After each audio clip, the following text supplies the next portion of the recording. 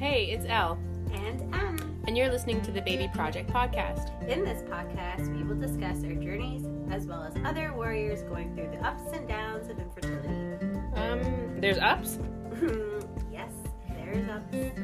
Okay. As a reminder, be kind to yourself and skip as needed. We know some topics may be triggering. Let's get talking.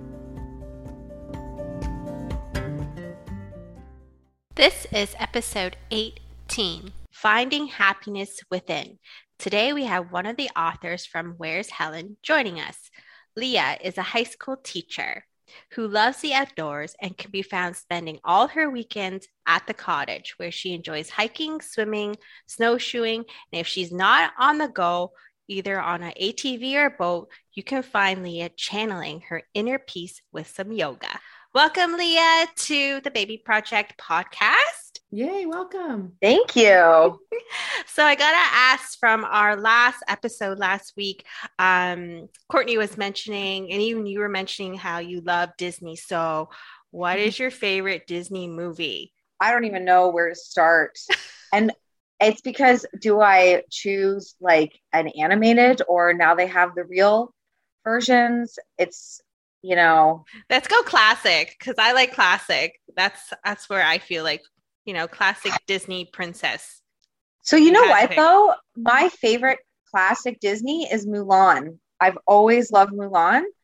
And I can't even pinpoint why, but that movie I've always been drawn to. Love it. Good one. And I would say if in the real version, Aladdin, that one was really well done. That's probably my favorite. Yeah. One with Will Smith, right?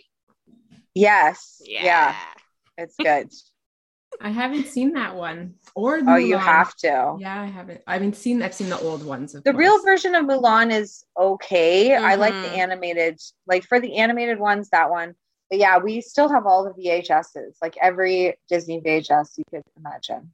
Oh my gosh, you know those are worth like not millions, but thousands. I've heard online, like a couple of thousands it goes for if you have there's specific ones in the casing.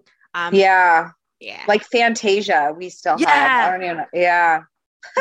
That's on the list. Oh my gosh, Fantasia, yeah. Yeah. My sister is a diehard Disney fan. Like, we got Disney Trivial Pursuit when she was a kid, and we all refused to play with her because we don't even have a chance to win. Because I would like to buy that now that you say that. And there was another game that you could play, and there was something on the TV would come up. I can't remember what it was. And it would like scramble the picture, and she would know with like, as soon as it moved one of the like puzzle pieces, let's say, she would know automatically what the answer was. And we're like, come on.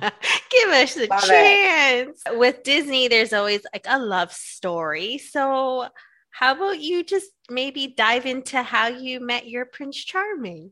So that's funny. It's funny because it's not really a Cinderella story, if you will. So we met at the cottage, but he's about 4 years older than me. So at the cottage, people of all ages sort of hang out. But when you're 14 and he's 18, like that was a big age gap. But we were always very attracted to each other, but we're always dating people. So we started hanging out in the same group when I was about 16, he was about 20. But we didn't actually start dating until years later. And he was kind of the bad boy on the lake, so I couldn't really tell my parents about it until a bit later. So it's like under, like on the DL. Yeah. So I was in university, and he would come I was at Laurier, so he would come to Waterloo to see me with some of our other cottage buddies. But yeah, it was kind of a long time of dating before we were officially dating, and talking about it. And honestly, I'm not really someone who was like, remembers the date, and that's just not me. So I don't even really remember how old I was, probably about 22, maybe 21, 22. And then, it got pretty serious. And then we ended up getting married when so he proposed on the lake. It was Christmas Eve. He took me on the snowmobile, and I knew something was up because I didn't get my own snowmobile. We had to go on the same one. So I was like, oh, okay. Yeah, and then, a little sketch. Yeah. So he took me to Buttermilk Falls, which is on our lake, and proposed there. And then we got married that following summer. So I was 25. He was 30 at the time. And yeah, it was great. We got married on the lake, and, most of our lake friends were here, and it was on our front lawn of like where my parents' cottage is, where we got married. And then we had the reception kind of close by at a resort, and it was lovely. And so that's where, the cottage is such a close place to both of our hearts. And I think that's why we meshed so well, because when we had dated other people, bringing them to the lake was in a way its own challenge, because, we both have our group here and boating, and it was hard to bring an outsider in for us anyways. Not to say that other people on the lake haven't done that, but yeah, it's kind of a special place for us that we both love, and it's nice that we've found each other here. I think that sounds pretty fairy tale to me. Yeah, in its own way, I guess you could say. Yeah, it's your fairy tale, which is the perfect story for you guys. Yeah, and that's kind of with the book, how I was writing my own fairy tale. It wasn't exactly the way, I thought my Prince Charming would be, but he's his own rugged Prince Charming, we'll say. What about your sort of original family plan? Did you guys talk about kids before you got married, or what was your plan like? I don't remember if we did talk about kids. We were a bit like go with the flow. I knew that I wanted kids, and so we must have talked about it. We both knew we wanted kids. He would have had kids right away if it were up to him. I'm very much a planner, and because I was a bit younger, I was trying to be a teacher, which at the time it was pretty much impossible to just become a teacher. You had to do supply work and then be an LTO and blah, blah, blah. So I knew it would be a few years before I had my job settled. So I wanted to wait. So and again, very structured. So in my mind, I was, as soon as I got my job, which I was about 27, then we could start having kids. And I was going to have 2 kids by the time I was 30. That was my plan.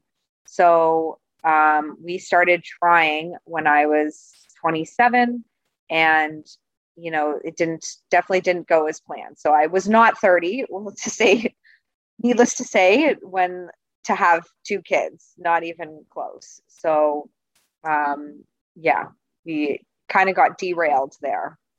Doesn't it seem so funny to look back now and think of those thoughts that you had when you were younger, and thinking because I even remember saying myself, I don't want to be an old mom. And that's right. When you're 18 years old, 30 is old.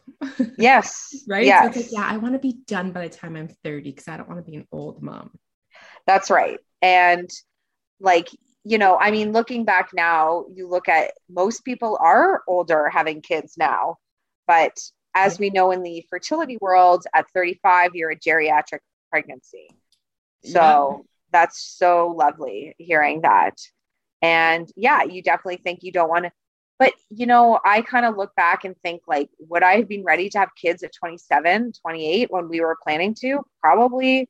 Obviously you deal with the cards that are given to you, but I just don't know financially how equipped we would be. And, things definitely would have looked a lot different. And even just career wise, I had a lot of career opportunities that happened over the years while we were trying that I wouldn't have had I had children at the time. In a lot of ways, this journey has taught me that things fall into place, or I have to believe that things fall into place when they should, because I'm not really sure how else you can keep yourself sane.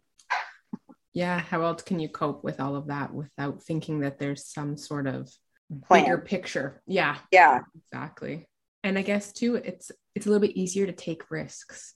right? If you don't have a family, or, if you're, for people who are wanting to, career shift and jumping into new things, or are in school, or for yourself trying to get like, permanent, good position, or moving around and getting settled.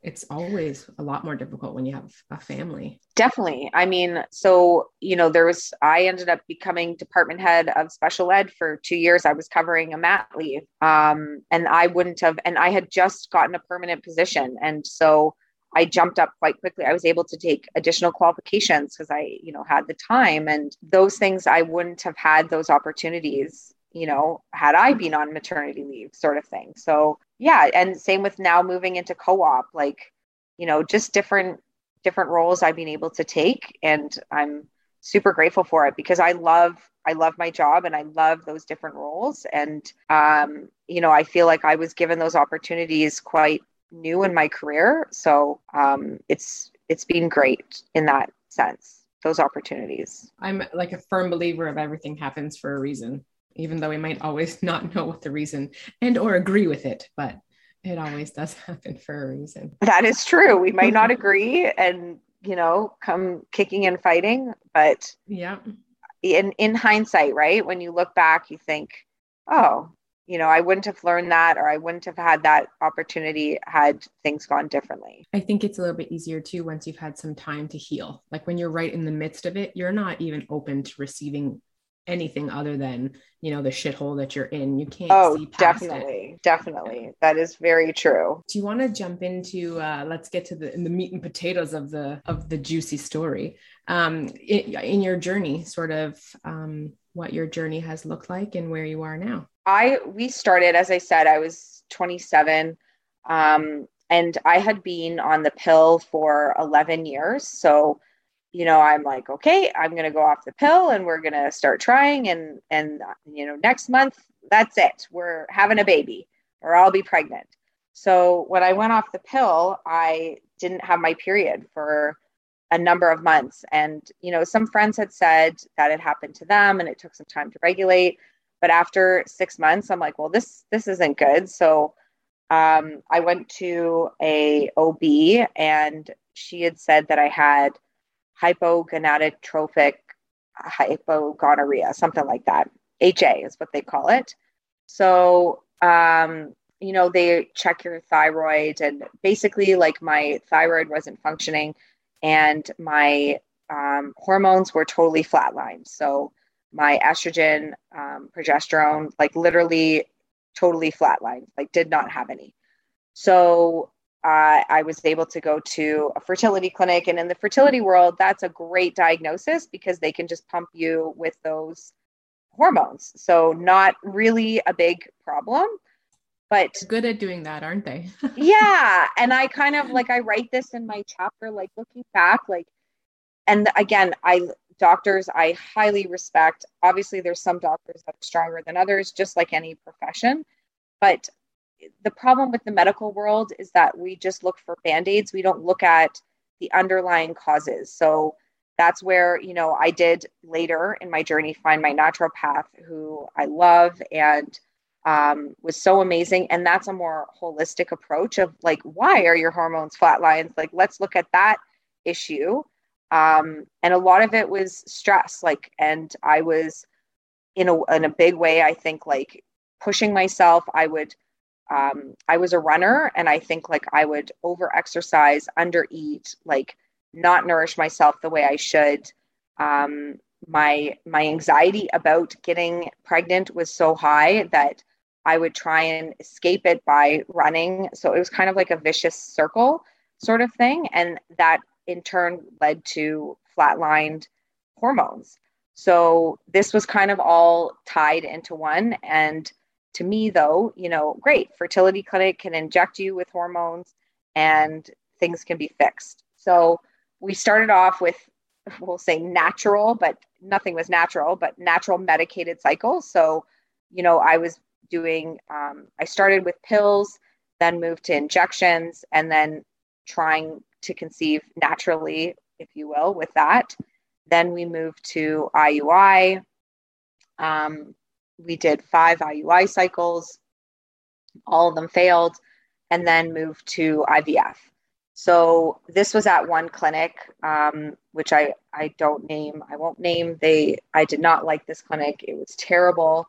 It was really, and part of it could be my experience. I, was thinking that, from the first round, the pill version would work and everything would be great. And just not realizing this world I was entering into, and the blood work and the ultrasound and the inconvenience and the roller coaster of emotions, and just constant disappointments that I just was not prepared for, and not realizing that this would be a multi-year journey. I was thinking it would be a couple months, if that. And so we jumped into things like the clinic that my doctor had referred me to. It was a 4-month wait. And I was like, 4 months? I can't wait that long. I've already waited, 8 months at this point. Like, I'm going to find my own clinic. And so this clinic that we ended up being with for 3 years, they had an appointment within 2 weeks. So I'm like, perfect. Instead of that being a red flag, it was a great, they can get me in quickly. And then we were kind of stuck with them because we were on the wait list for IVF, and that was a year wait. And we didn't want to move clinics because then you would have to start at the wait list again. So, we had our first IVF cycle with this clinic. It did not go well. I ended up getting hypo-ovarian syndrome, which was, that's where your ovaries, they're overstimulated because there's too many, medication, too much of estrogen. And so they blow up and you look like you're pregnant, which is super fun. And this was actually on this cycle when they were trying to thicken my lining because my lining wasn't thick. I just have a whole whack of problems. So it's not just getting the eggs and ovulating, it's also thickening my lining is also a problem. And so I've just had so many cycles that have had to be canceled, or, they've had to pause because we can't figure out the medication protocol. Anyways, so that IVF did not go well. We got one embryo. It was a really poor quality. Also, part of the problem was my expectations were not in check. The doctor, not only would he say things that were just so insensitive, he also was telling us that this would work 100%. IVF is the route we had to take. And from the beginning, he was like, you can do IUI, but definitely IVF is probably the route you want to take, and that'll work for you for sure. So we were expecting that it would work for sure. And after this first round of IVF, we were stacked with so much more knowledge of what does embryo quality rating mean, and, just a lot of things that we learned on the way. And I wish I had known before because we would have done things differently. But yeah, I'm like a wealth of knowledge now with fertility, and it is such a miracle that anyone gets pregnant naturally to me because right. It's just stacked totally against you. So after our first failed IVF, I was totally devastated and I hit absolute rock bottom.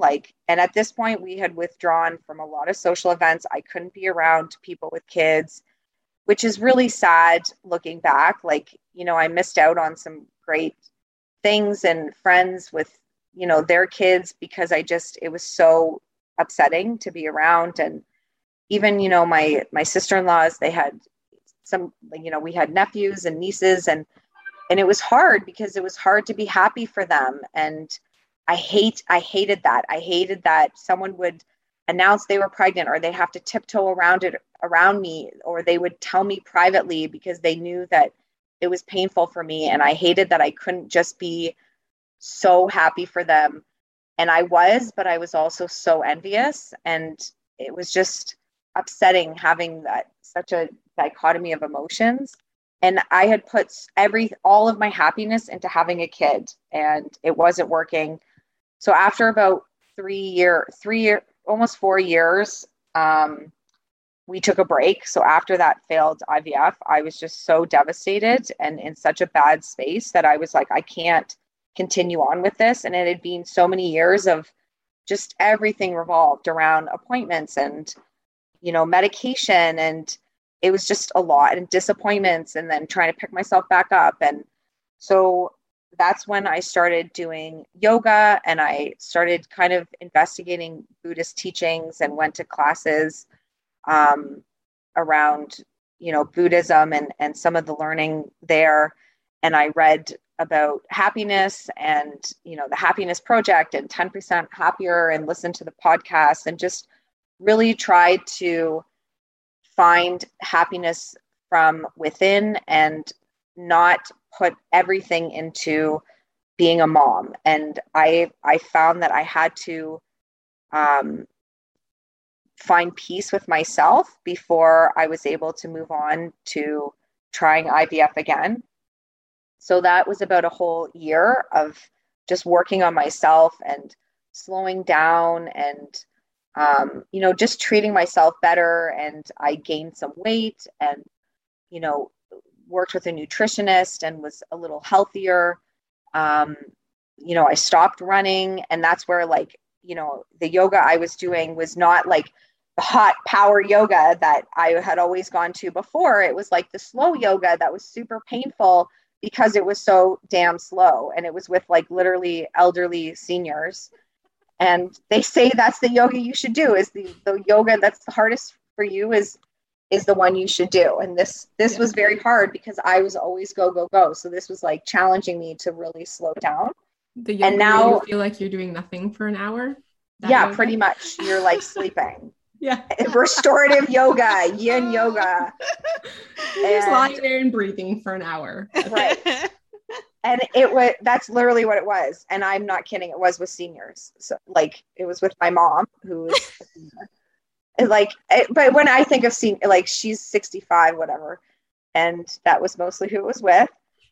And it ended up being really good because it was terrible, but it also forced me to really slow down. And so overall, it was very beneficial. And when I was in a much better headspace, and the headspace I had to be in was, I will be okay whether or not it works.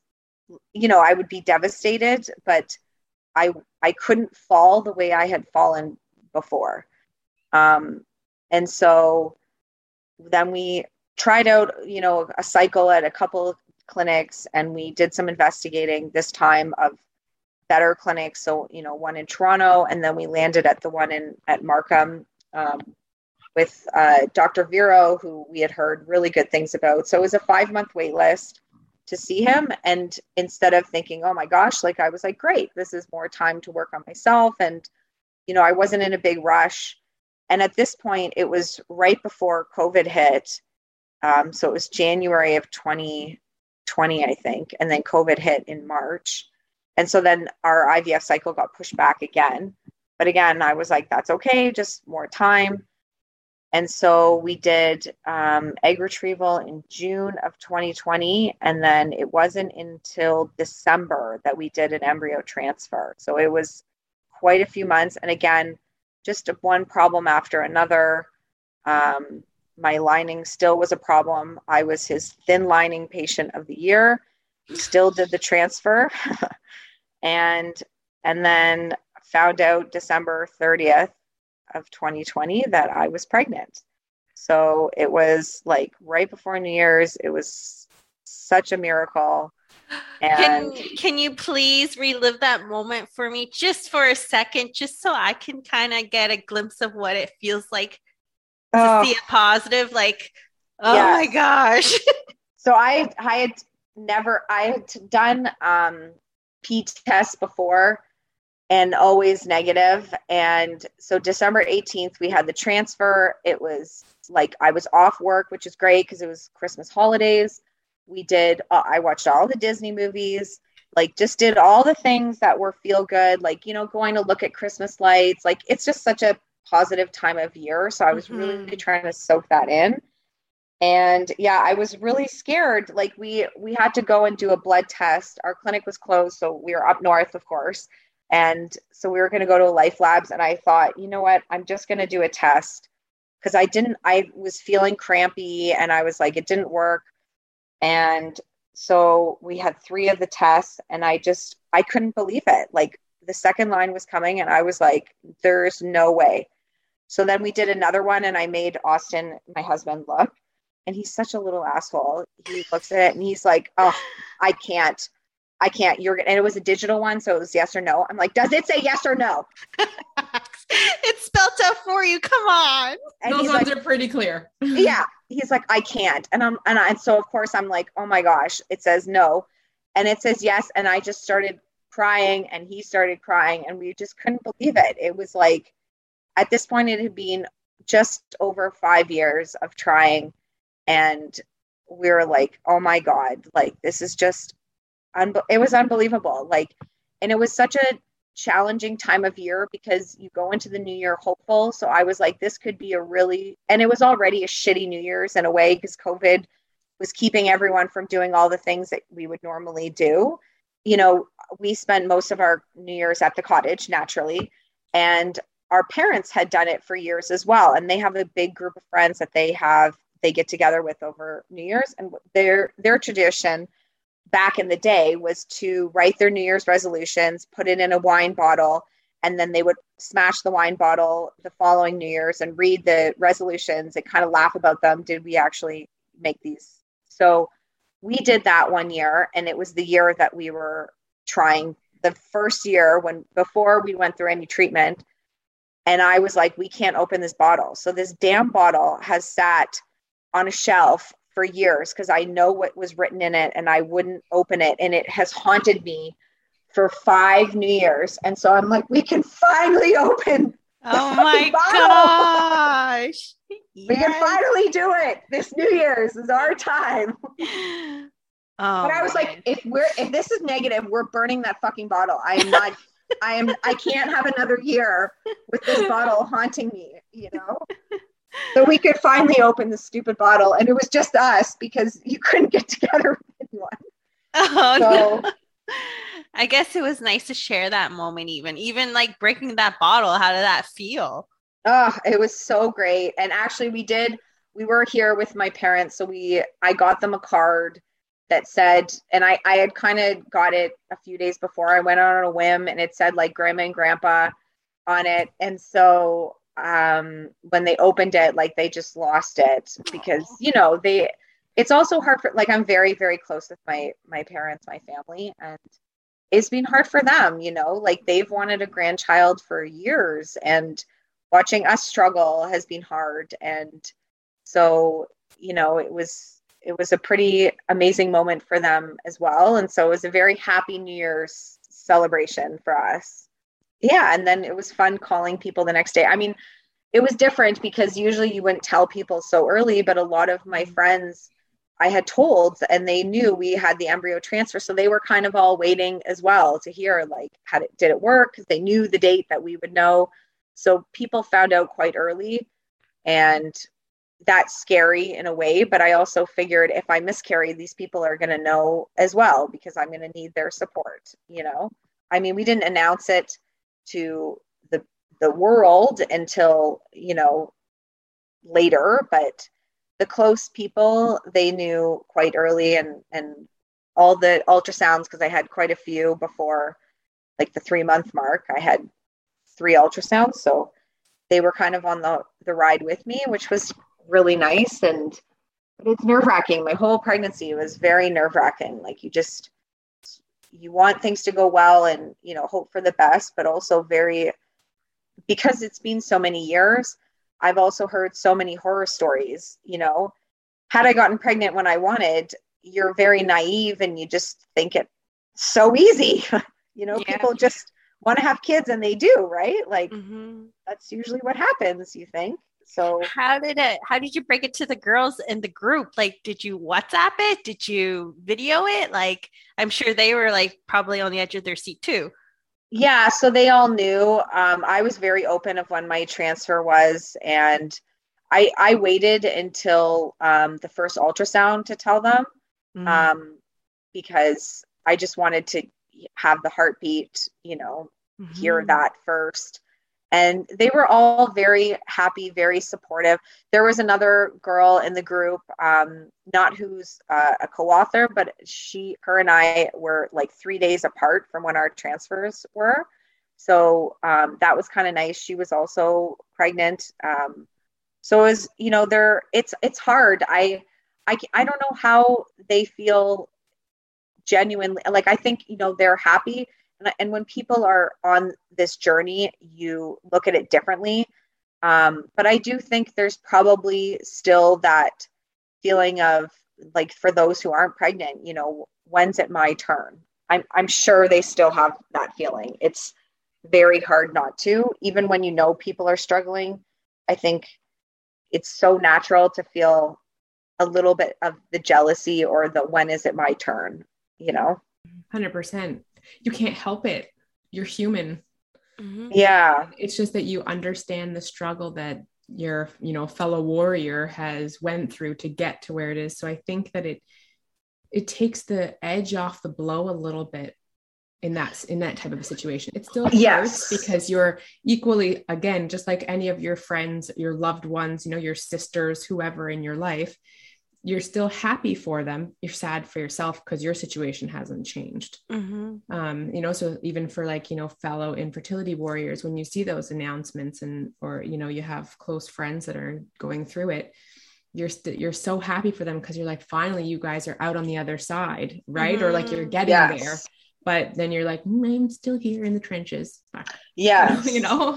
For sure. And it is different. I think you look at those who are, infertility warriors, you definitely look at it differently than those who are like, oh, we're going to try this month and, oh, I'm pregnant, which has happened to a few of my friends. And, that's difficult, but my husband always really grounded me because I would, put a smile on and say, I'm so happy for you. And then I would secretly, like, bawl my eyes out.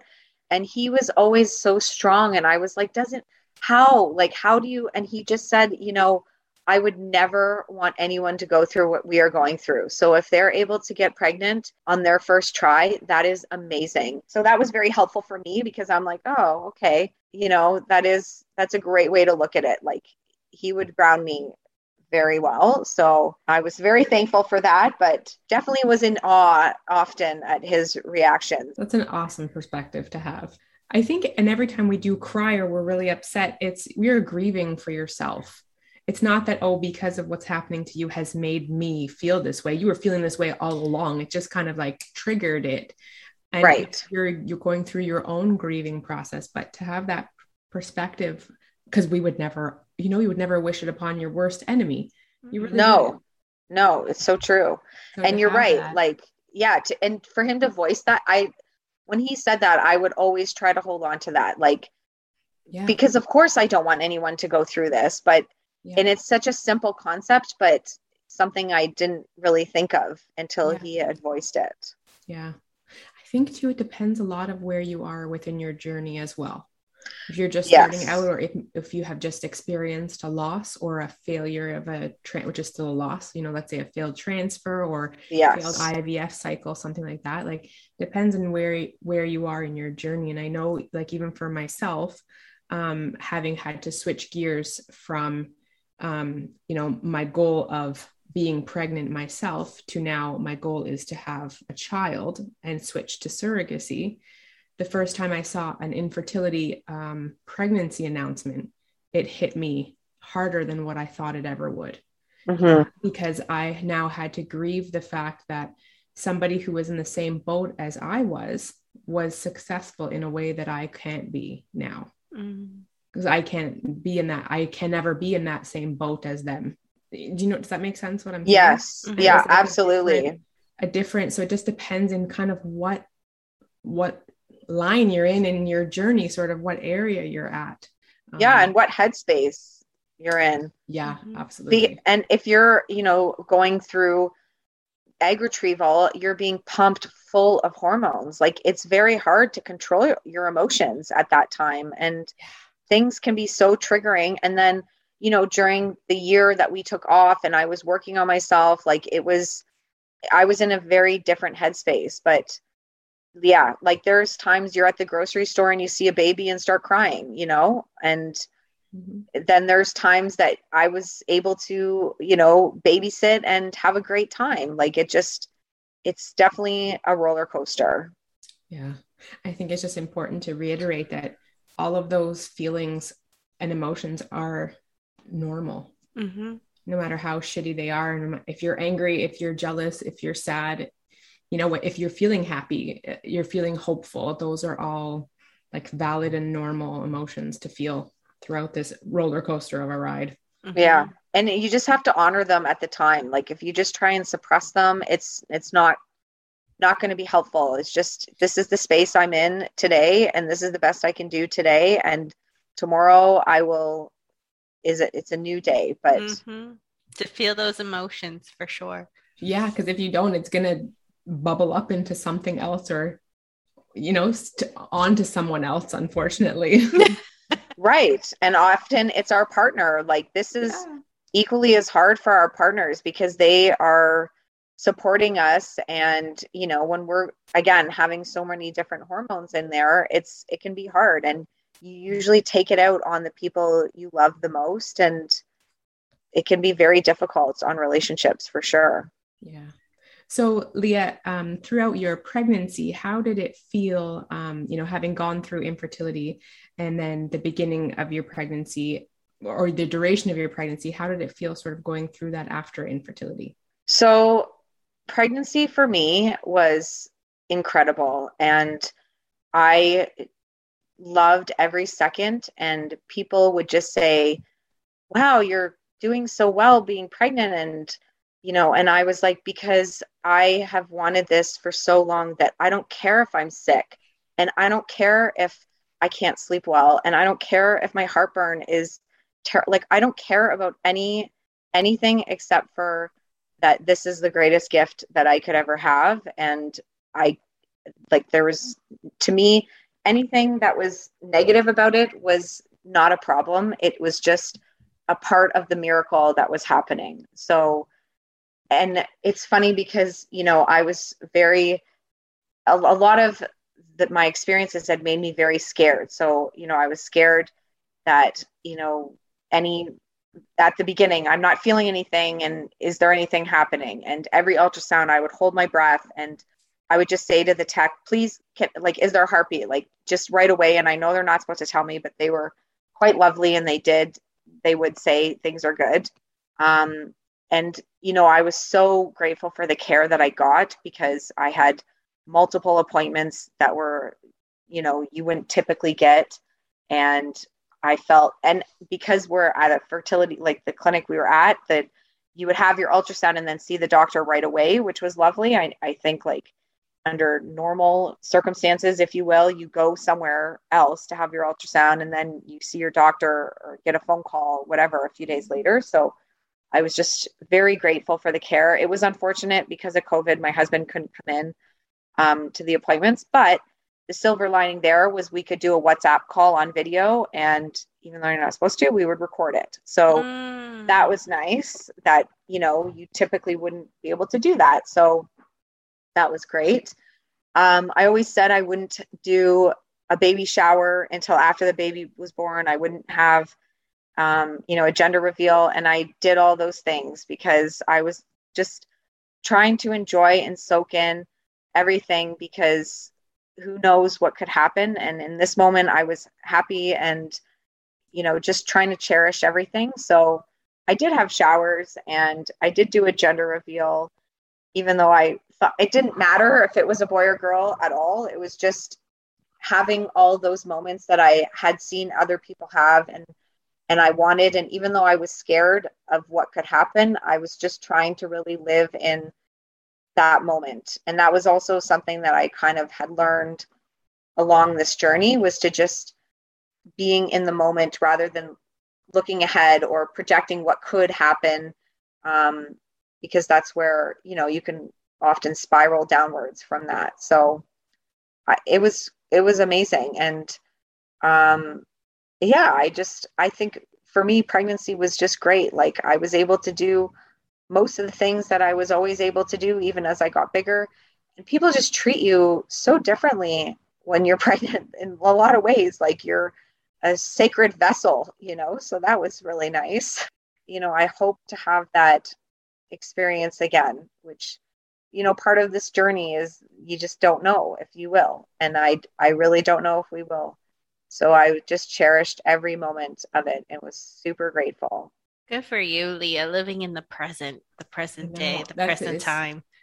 For so many, it sounds really great in concept, but to put it to practice is so difficult. And I think a really common thing that you hear about women who are pregnant after infertility is their pregnancy, the whole time they're just anxious and they're trying to enjoy the moments, but at the same time, always in the back of your mind, you have that fear because you're so used to the disappointments over and over and over again. So you're constantly waiting for something to happen. Yes, for that shoe to drop. And I did feel like that, especially leading up to appointments. I would get a bit anxious, but I really would try to just let it go, like, okay, I'm feeling anxious, but I can't worry about what may or may not be. Like, and I would also just try to say, like, the stress isn't good for my body. It's not good for the baby. Like, let's just let it go, and often just going out for a walk. And I made up a song after the first heartbeat. I made up a little song for the baby. So I would go for a walk every morning and sing to the baby. And I would just try and tell myself it'll be okay, Oh, I love that. That's so good. Yeah. Just rewinding when your husband gave you that wise advice about, perspective shifting. That was like a positive part of the relationship partner. Like, how did infertility affect your relationship with your husband? Thankfully, it strengthened our relationship.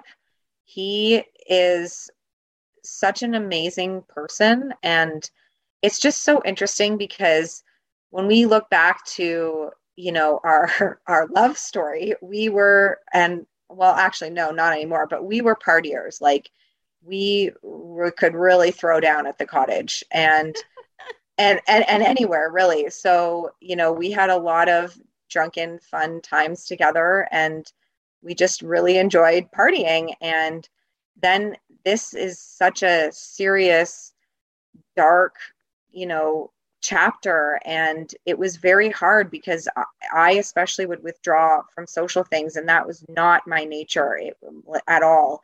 And, it was very, very hard. And for someone who, our relationship started in such a party atmosphere and carefree and having good times, like to support someone through such a dark time at the beginning of a marriage, like, it was 8 years, we've been married 8 years and finally we have a child. And, within the first 2 years is when we started trying. And so for 6 years out of 8 of our marriage is like this very difficult thing, is hard, as you know. And, he was so amazing and supportive. And, every time there was something upsetting and I would cry and he would just pick up the pieces. And, I ended up going to therapy and I would always say to him, like, don't you need to go and talk to someone? Like,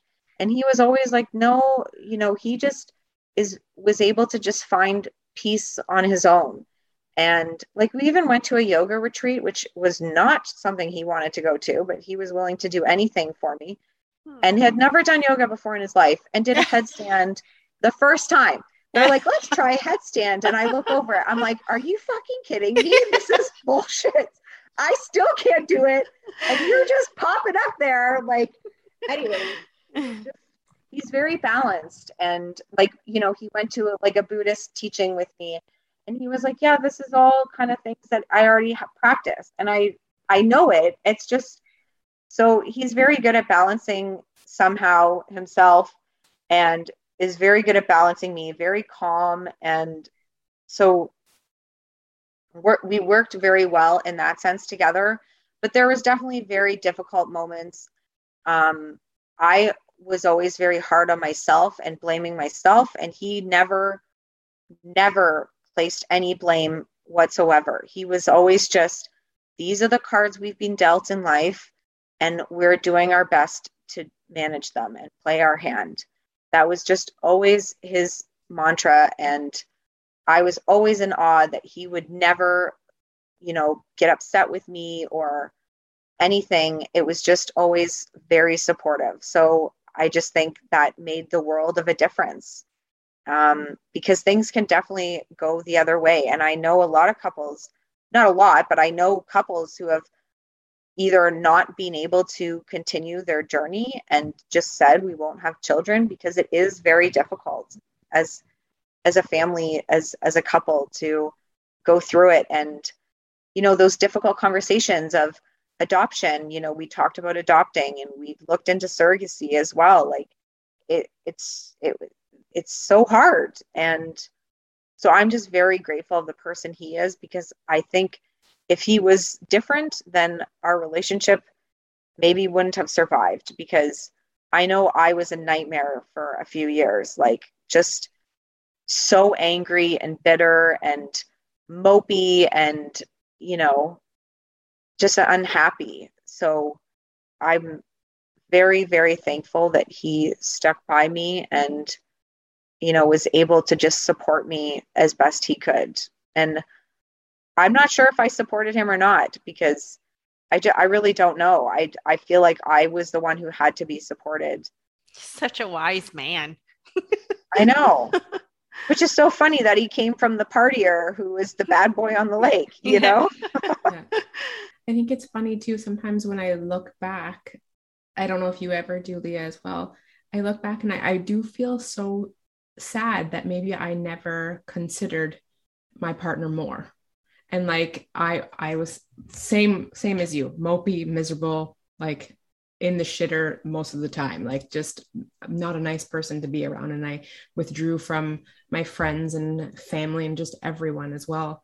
And sometimes when I think about it now, I look back, I'm like, oh, I wish I would have turned to him and said, like, what can I do for you? Or do you need help or support or whatever? Because he was always the one that was supporting me as well. Yeah. And I don't know.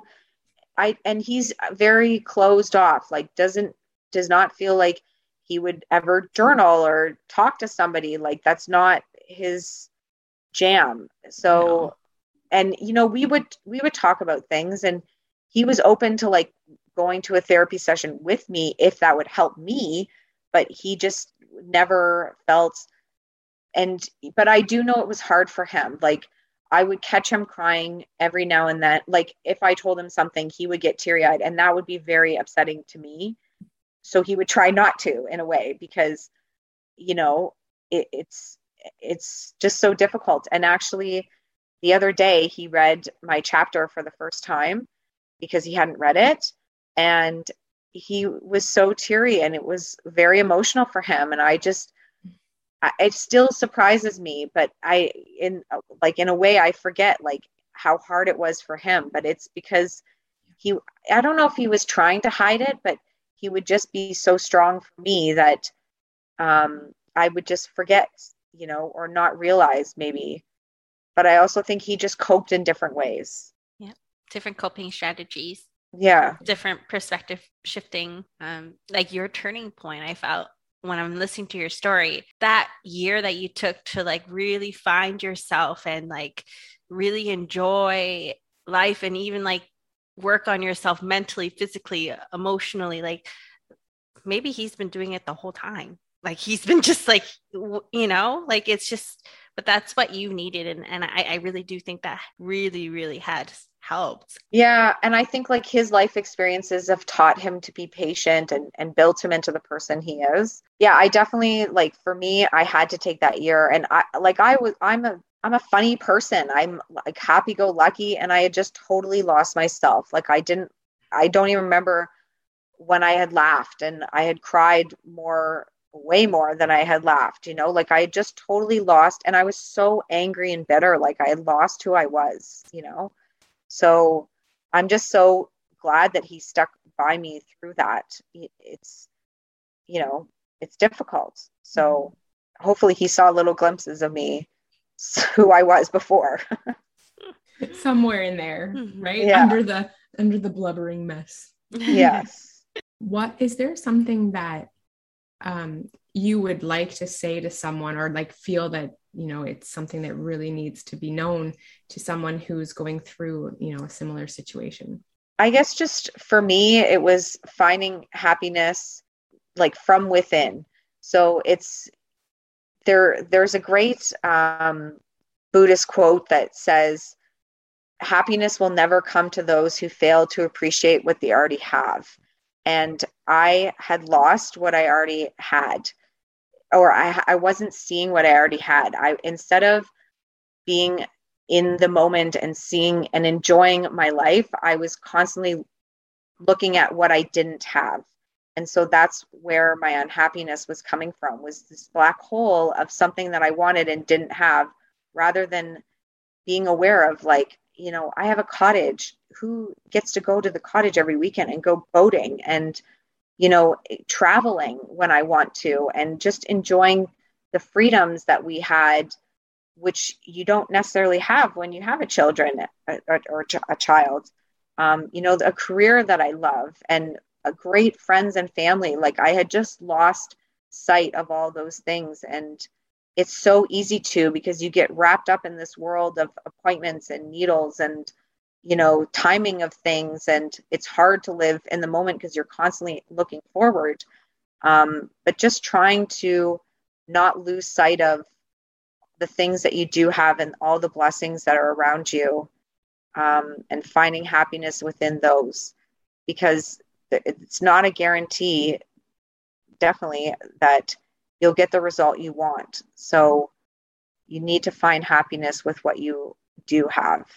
Love it. That's such good advice. It's easier said than done though. And I'm so aware of that. Like it's not, and it's something I work on daily. And I guess also, just because I have a child now, which is incredible, it doesn't mean that my problems have all gone away. Like there's just new sets of problems, so it's just a constant working on yourself and being appreciative of what you have. That's all I have. Yeah, I'd say that's pretty darn good. It's a day at a time thing, right? We gotta work at it every day. It's so true. Like easier said than done. And I feel like I'm a bit preachy in my chapter of, but I'm definitely far from perfect. And, I have meltdowns and I still look forward of when are we going to do our next embryo transfer? And because we have one embryo left, and what is that going to look like, and the planning for that. And then maybe we have to do egg retrieval again. And like, can we afford to, and am I ready? You know what I mean? Like, it's hard not to look forward. So it is definitely, every day is a work in progress. So I say these things, but it is a practice you have to have every day for sure. Yeah, you can so easily fall back down the rabbit hole of all of those things. Definitely. In an instant, right? In an instant. Absolutely. Yeah. And if you do it enough, though, I feel like it can become a habit sometimes. Like your brain gets rewired. Just like how like your brain was rewired with all the downs and the negatives. I feel like it will take a lot longer, but you'll get back to maybe where you were with your brain being rewired to see the pauses and see the ups. Yes. And that's where, like, from the reading I was doing in the podcast, and actually the month that we did the embryo transfer, I read this book called The Magic by Rhonda Byrne. I don't know how to say her last name. And it's Brines. Brines, yeah. She's the secret author. Yes. And it was like 28 days pretty much of different gratitude practices. And so I was doing that, and it really does change the way you look at things. Like, it looks at like being thankful for the money you have, and even just like for the air that you're breathing, and where the steps that you have, and the shoes on your feet, and like the small things in life. And so I kind of, that's almost been a year since I've read that book, but there's still practices I have in like little sticky notes that I have, in different places based on the activities you were to do while reading it. And I really think it makes a difference, like just the perspective and saying out loud, thank you for this. And, every day I would say, and it was projecting into the future of, thank you for a healthy pregnancy. Thank you for a healthy baby, just things like that. because you're putting it out into the universe and hoping for the best sort of thing. Mm-hmm. But I would say gratitude was something that I definitely found and practiced, and it really shifts your perspective of things and puts you in a more positive mindset. Agree 100%. I mean, when you look around the world, we all have a lot to be thankful for, even if it's anything. It could be thank you for being able to breathe in fresh air today. If you can't think of anything, Mm-hmm. Clean drinking water, food on the table. Yep. It doesn't need to be infertility related at all. No. And we have, but I'm thinking like just for students I work with, like who are in terrible situations, like sometimes it's hard for them to find one thing they're grateful for. And it could be anything. Thank you for allowing me to come to school today and being in a safe school, like anything. You can find anything really, but finding one thing is important. That's awesome. It's a great take-home message. Look into gratitude, everyone. It's Yes. hard. It's hard when you first start out. And I know myself personally, like I strongly said it before in other podcasts, right? The power of positive thinking, the law of attraction, practicing gratitude. That's my jam. I'm right in it. But when you're in a really low and dark place, it is super hard to believe sometimes the words that you're even saying. And it's really difficult to get into that practice. You got to show up hour by hour sometimes because, it can change depending on what you're dealing with. And you just got to keep doing it. And eventually it gets easier. Yes. And that's where like writing things down. So part of like one of the activities in this book was to write down 10 different things every day. And so that's a lot by the end of different things, but you start getting into the nitty gritty of little things that you're thankful for. Thank you, for being able to have the ability to write down things I'm thankful for, to have that ability to write. You know what I mean? Mm-hmm. You gotta start to get creative. Yeah. In those moments that you're having a hard time, you can go back and read through those things that you've written down, Well, thank you, Leah, so much for joining us today and for sharing your story, and congratulations. I don't think you actually said it in this episode at all. We talked about your pregnancy. The book? No, about your baby. Oh, yes. Well, yeah. So Ace, we have a son, Ace. He was born on September 5th. So he's almost a month old. Oh. And yes, we feel so blessed. He is a little perfect boy in our eyes. He'll probably be a terror, given my husband and I. We're like, dear God, the teenage years are going to be challenging, but that's okay. Oh, well, Not looking ahead. We're staying in the moment. Be in the present. Yeah, staying in the present moment. Right now, he's an angel. Sleeps most of the day. Enjoy every moment, and congratulations on your little boy. Congratulations. Thank you. We love a good success story because it always gives us something to look forward to. An up, as I call it. It's an up. Yeah, there are ups. Yes, we are very blessed. We are super grateful and thankful, and definitely didn't know if it would ever happen, and still in awe and amazed that it has. Oh, perfect ending. Thank you. Thank you for listening to our podcast episode today. And thanks again to Leah for sharing your success story, and your congratulations again on your little boy. You are indeed proof that dreams do come true, but sometimes you have to write your own fairy tale. Remember, everyone, in any project, including the baby project, you must take things one step at a time.